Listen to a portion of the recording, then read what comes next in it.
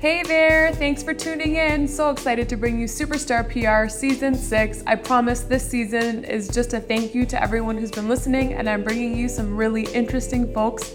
Please rate, subscribe, stick around, and thanks for listening.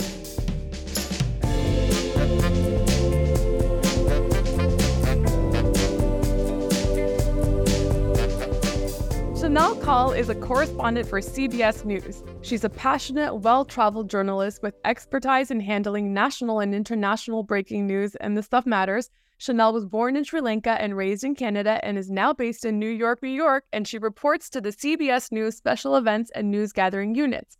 You'll find her work on CBS Mornings, the CBS Evening News, CBS News Streaming Network, and Newspath. Welcome, Shanelle. Thank you. Thanks for that really kind introduction. Well, we're fans of you, Shanelle, and your career. It's taken a really cool path. So you left Toronto recently. Can you tell everybody from CP24 to CBS kind of the stuff in between? Yeah, it's been kind of a wild ride. I can't believe it's September already. Like, it's been 9 months, just past 9 months to the day since I moved, because I got to New York on New Year's Day, January 1st, 2023, which is kind of like an incredible time to start fresh, to start a new chapter. So I, flew here, new country, new city, new job, new network. And yeah, it was a lot to get used to. Well, and what a cool city to go to. Like, I love New York. How's New York treating you? I mean, it's amazing. Like, I feel like I have always wanted and dreamed to live in New York.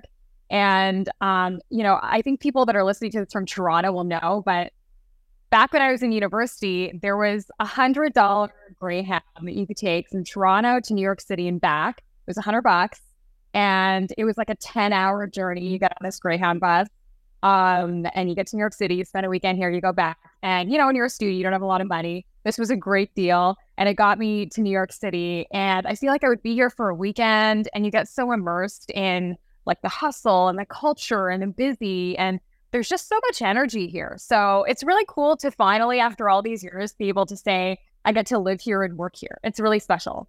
I think it's so cool, man. It's like, that's a city my husband and I joke. We want to visit so bad, but not with our kids. We're like, what? Like our 48 hours there and then come back. So Shanelle, let me ask you, you've worked on really important work. And even recently you did a story, and tell me if I'm quoting you wrong. It was about infertility, and how, when you go to a sperm bank, there's a situation that people don't know about in terms of how the BIPOC community is represented. Yeah, I think you're talking about a piece that I did really early this year. It was actually my first piece that aired on CBS Mornings. And so it was special for a number of reasons. But the story was basically about how there's a lack of Black and other diverse sperm in this country. And I think that that's true in Canada as well. And, what we heard from these communities is, you think you're ready for this next chapter. You go to a sperm bank, you're trying to pick a donor, and you realize if you're a woman of color, specifically in America, if you're a Black woman, you just really don't have a ton of options. And that really changes the way you can family plan, your ability to family plan. And yeah, it was a really special story to be able to tell, because I think after, there were so many people that reached out to me that were like, oh, I didn't know that like everyone was having this problem. It's a community-wide issue. And hopefully, the point of journalism obviously is to share these sorts of stories to create some kind of awareness and hopefully change. Absolutely. And something I appreciate that you do, Shanelle, is like, I've never seen you cover something that I thought didn't matter. It's always like thought-provoking. And I shared this one with a few of my friends who are going through the fertility journey, and some of them are going through exactly what you discussed. Now, let me ask you, you've worked on some cool things. So what's a story maybe that your mom would brag about, or something that you're like, big deal? I love that one. I feel like the stories that I am the most proud of and that I remember the most fondly are the ones that have a lot of impact. And so like that one was really special for me, the story about Black sperm donors. I also did a story earlier this year about Asian name reclamation during AAPI month. And so what I was hearing in the community was, and you probably know this, you probably have friends that have had this experience, but I feel like many of us know Asian North Americans who have adopted Americanized or Western names. So you might have a birth name or a cultural name, but you want to fit in school, you want to fit in your workplace. So maybe your parents change your name to a more anglicized version, or maybe they just changed it to like Michelle or Amanda, and you grew up your whole life that person. And I think after the Atlanta spa shooting, there was this sort of moment of reckoning where I was hearing that people were saying, it doesn't even matter if we try to assimilate. These things can still happen. We're still being targeted. And so why don't we just be really proud of who we are anyway? And so what was starting to happen was people were coming forward and saying, I don't want to be called Michelle anymore, or Amanda anymore, or an anglicized version of that Asian name anymore. I want to be who I was born as. And it was just this really powerful moment, I think, within the Asian American community. And I'd heard these stories anecdotally, and I thought, wouldn't this be great to be able to present this as a piece on a national platform and for other people to be able to hear this conversation and to know that this is happening within the community? And that's exactly what happened. And it was so incredibly humbling to hear from folks after the story aired. There were so many people that reached out to me saying, I'd been thinking about it, and then I saw your story, and this has helped me make a decision about changing my name. Or I didn't even know, people outside the community. And one of my bosses had said, I didn't even know that this was happening, and it's so incredible that we can have this on a national platform, just to create some awareness about it, to make you think twice. Like, maybe I should just clarify how I pronounce their name instead of assuming. So I think it inspired so many really special conversations. Absolutely. I have a client, and his name is Dr. Quadjo. And the J sound, the first time I met him, I was like, I don't want to say it wrong, so I'm not going to say it. I'm going to wait till he says it. No one says their own name, Shanelle. That was a fail, and I had to say, spell it out. Give me the phonetic way. I don't want to disrespect this name. So that's a really strong piece. And am I saying your name right? Shanelle, yeah. Oh, what a nice name, Shanelle. I love your name. Good job to your parents. So let me ask you now, you're in New York City, and it's the city that everybody says is a little bit like Toronto, but not like Toronto. What's the biggest difference for you, Toronto, New York City? I know, it's so funny. I feel like when I left, a lot of people in Toronto were like, oh, New York's not that different. It's just like a little bit of a bigger Toronto. Girl, it's different. But I think that the biggest change for me, or adjustment for me, has been Toronto's home. So I think there's a certain sense of ease and comfortability when you're living and working in a city that's home for you, because the neighborhoods, the issues, the people, you have a network, you have a community. And all of that changes your experience in a city, right? So I think coming to New York, the challenge is really creating that here. So that's certainly an adjustment. But, thankfully, I have just had a career that sort of brought me to so many different cities over the years that I think that you just get sort of used to change and a little bit more comfortable with putting yourself out there and trying to create new friendships and new relationships and that sense of community in a totally new and very different place.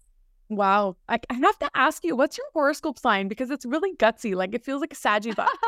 It is Saggy. You know me so well.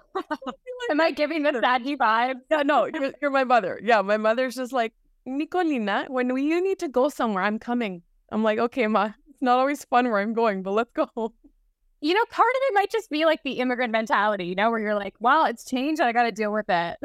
I love it. I think you're a rock star. Okay, so let me ask you now, advice you could give your younger self. What would it be? Where do I begin? This is a tough one because, I feel like you should be really careful who you take advice from, first of all. That's the first piece of advice, is you should think carefully about who you listen to. But I think that's something I really struggled with when I was younger, and I'm still trying to, be better at this, is not just doing the work, because I think if you're at a certain level in your career, you've obviously done the work, you're doing all the things you're supposed to be doing. What I wasn't doing for many, many years in my career was talking about the work. And I didn't realize that because I think, coming from an immigrant family, you're just kind of told to put your head down, work hard, don't rock the boat, don't say anything, just do your thing, stay in your lane.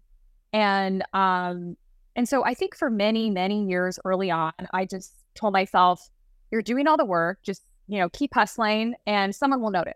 One day somebody will notice. And I think that's just kind of not true. And so during COVID, I remember I read this book called Brag Better. And the essence of it was, it's not good enough to just do the work. You have to be telling people about the work you're doing. And, I think I struggled with this and some other women may too, is you feel like, oh, I don't want to come off like I'm bragging. I don't want to come off like I'm vain if I share my work on social media or, I plaster it all over. It's just, it gives you this like kind of cringy, I'm so sorry. Oh my gosh. My husband calling. Good. So yeah, I think I struggled with this sense of feeling weird about being open about my work. And then I read this book and it was like, no, that's how you get somewhere. People have to know about what you're doing. You cannot just be doing the thing. You got to be sharing the thing that you're doing. And I remember telling my friend about this, and she also works in the industry. And I was like, oh my gosh, I read this book and this was, the essence of it. And it's totally changed my mentality. And she was like, well, Shanelle, when you do something great, like when you've done a story you're really proud of, do you not like share it with your boss? And I was like, no, I never thought to do that. And I think this can, apply to people who work in industries across the board. But this was a very revolutionary thing for me where I was like, no, but isn't it silly to assume that your boss is keeping up with every single thing you're doing? They're not. Of course they're not. And I think I just spent too many years working really hard, hoping someone would notice. And this just totally changed the game where I was like, oh, I did something great. Let me send an email just to be like, hey, did you see this? Just wanted to flag. If you have any thoughts, criticism, would love to talk about it. It's so easy, but it like totally changed the game for me. I actually love that, Shanelle. And, something that I had a mentor teach me along those lines was when you do a whole bunch of great things, and this is what a man would do, you can send a summary of my year. Yes. And sometimes, before you ever talk about a salary, people can forget. But if you say a summary of my year, yeah, you're a rock star, then you can ask for the money, right? Totally. And I think that's part of, there's another book that this reminds me of called Knowing Your Value. And it talks about that too, about how, once you do the work, like that's step one, right? You got to get the job, you got to do the work, and you got to perform well. But you also have to be keeping track of what you're doing so that you can go back and when it's time to negotiate or when it's time to ask for that promotion, you can explain why you deserve it. But I think these are tools that people don't really talk about in a workplace. And so unfortunately, a lot of us have to learn that ourselves. And you said it so eloquently, is like, sometimes some of these things just do come more naturally to men. And so women in the workplace like us, like we got to be doing those things. We got to be following what they're doing and be doing that too. Shanelle, I'll give you a funny moment that reminds me of this. It's like playing golf with some of my team. We're at a golf course and we take the little golf cart at the end and we're kind of the newbies and we don't know where to leave the golf cart. And then one of the girls, look at the men, and the men leave it in the middle, walk away. And we've actually taken wipes out to wipe it down, to empty the garbage. We're just being such weirdos on the golf course. Like, clean your golf cart. We looked a little bit neurotic, so we had to walk away from it and do what the men are doing and be cool. I don't know. In that moment, we learned not that women should follow men, but sometimes it's a little easier, right? Just walk away from the golf cart. Yeah, that's so funny. Sometimes I think too, though, like we wear it differently. We can't just do what they do. We got to make it our style. And I think sometimes it's like, it's not about replicating what men do, but it's like, how can we just improve our situation and still be ourselves and still be authentic? Because many of us are warm and kind and all of those things. We don't need to be mean and aggressive in any way. We just need to be, what you said, keeping track of our accomplishments and then sharing them. It's super easy. And Shanelle, like in my world, I think of how you said share. Well, it's funny because I share what journalists do that I love. I'll share it with my family. friends, and everybody's like, Niki, you're so weird. I'm like, read the content. This is really good. But good for you to also know that like people are listening. And it's powerful because there's a lot of conversations that you're bringing forward that no one's talking about. And, you know, there's a lot of maybe billions of people on the planet who benefit from your content. And, you know, I wonder if you can comment on your ability to choose some of your work.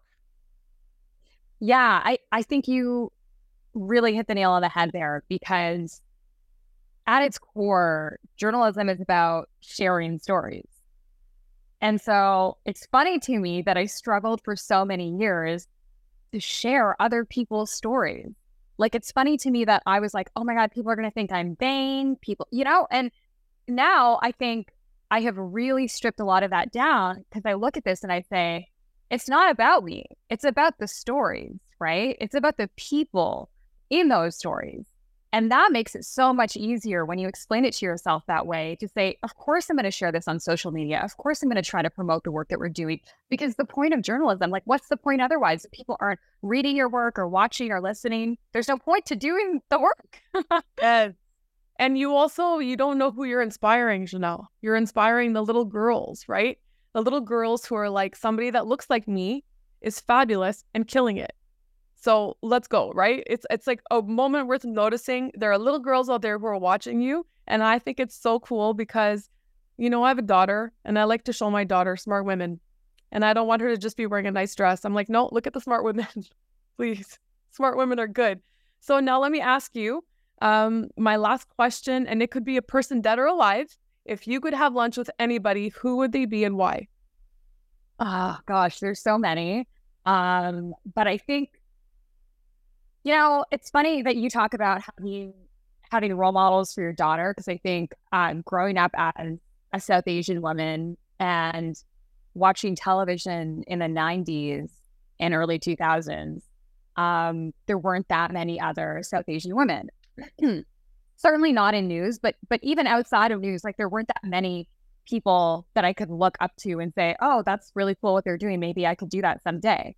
So I remember watching Munita Rajpal back in the day, and she was, I think, definitely the first South Asian woman who I saw on TV and thought, that's really cool. I don't think I ever had thought, oh, I could do what she's doing, or maybe I could, until much later. But I remember Padma Lakshmi being somebody outside like a career that I would be interested in exploring, but just someone who I thought was so fascinating and breaking so many barriers. And now she's here in New York City. And so I keep hoping one day maybe I'll just like get on the subway. He lives in New York City. And so, yeah, I'm just hoping one day I'll like get on the subway and just meet her and be able to have a conversation and fangirl. And then I think the other one for me is Mindy Kaling, because in the same way where I just felt every time I watch anything that she does, I feel seen in a way that I never have growing up. And I think that there are so few of these people who are creating massive amounts of change for little girls who get to see themselves now on TV in this way that never happened before. So actually, I escaped your answer and I gave you 2 or 3. But there's just so many people. Good reasons. I mean, like, I have this this thing where I believe that if you can speak something into reality, and I believe wishing out loud is nice. And with the right, I'm putting it out there. I'm putting it out there. Padma Lakshmi, come to me, please. I need you to like DM me and like, Sophie McCoy on the subway. I will. You know, funny story. I actually a couple months on the subway, I sat beside BJ Novak. And just like I was on my way to work and I was putting my headphones in, and I went to put a headphone in and just, you know, turn to the left side. And I was like, had to do a double take. And I was like, oh my gosh, I think that's BJ Novak. And then so I didn't put my headphone in. And I was like, oh my God, are you BJ Novak? No. And he was like, yes, I am. And he looked exactly like BJ Novak. Like, he was wearing, you know, the t-shirt and the blazer and the sneakers. Anyways, and we had a little chat, and I felt bad because I was like, I don't want to bother you on the subway, but we had a little chat, which was great. And then in my mind, I was like, oh my gosh, I want to bring separation away from Mindy Kaling. It's gonna happen. No, the joke is like, after this, you're going to go to like Italy, New York City, and then she's going to be there having pizza, and you're going to be like, no, that didn't just happen right now like this. But you can only pray. You can only pray. Yeah, girl. Well, I think, Shanelle, that you are somebody we're going to have on the show again, because you're cool people and you're going to work on some cool stories that we're going to have to talk about after. My husband says that I don't sleep at night. I just watch everything at PVR, and then I like really enjoy it, and I'm tired in the morning. That's your time to catch up. Yeah, I get it. You get me totally. So thank you for joining me for this little conversation. You're amazing. And brag, please. Amen. Amen. Thank you so much, Niki. Such a lovely conversation. So good to connect. I hope you enjoyed this episode of Superstar PR. Please remember, if you like what you heard, share it with your friends. Don't forget to rate and review the show. This is a labor of love. We'll see you next week for our newest episode.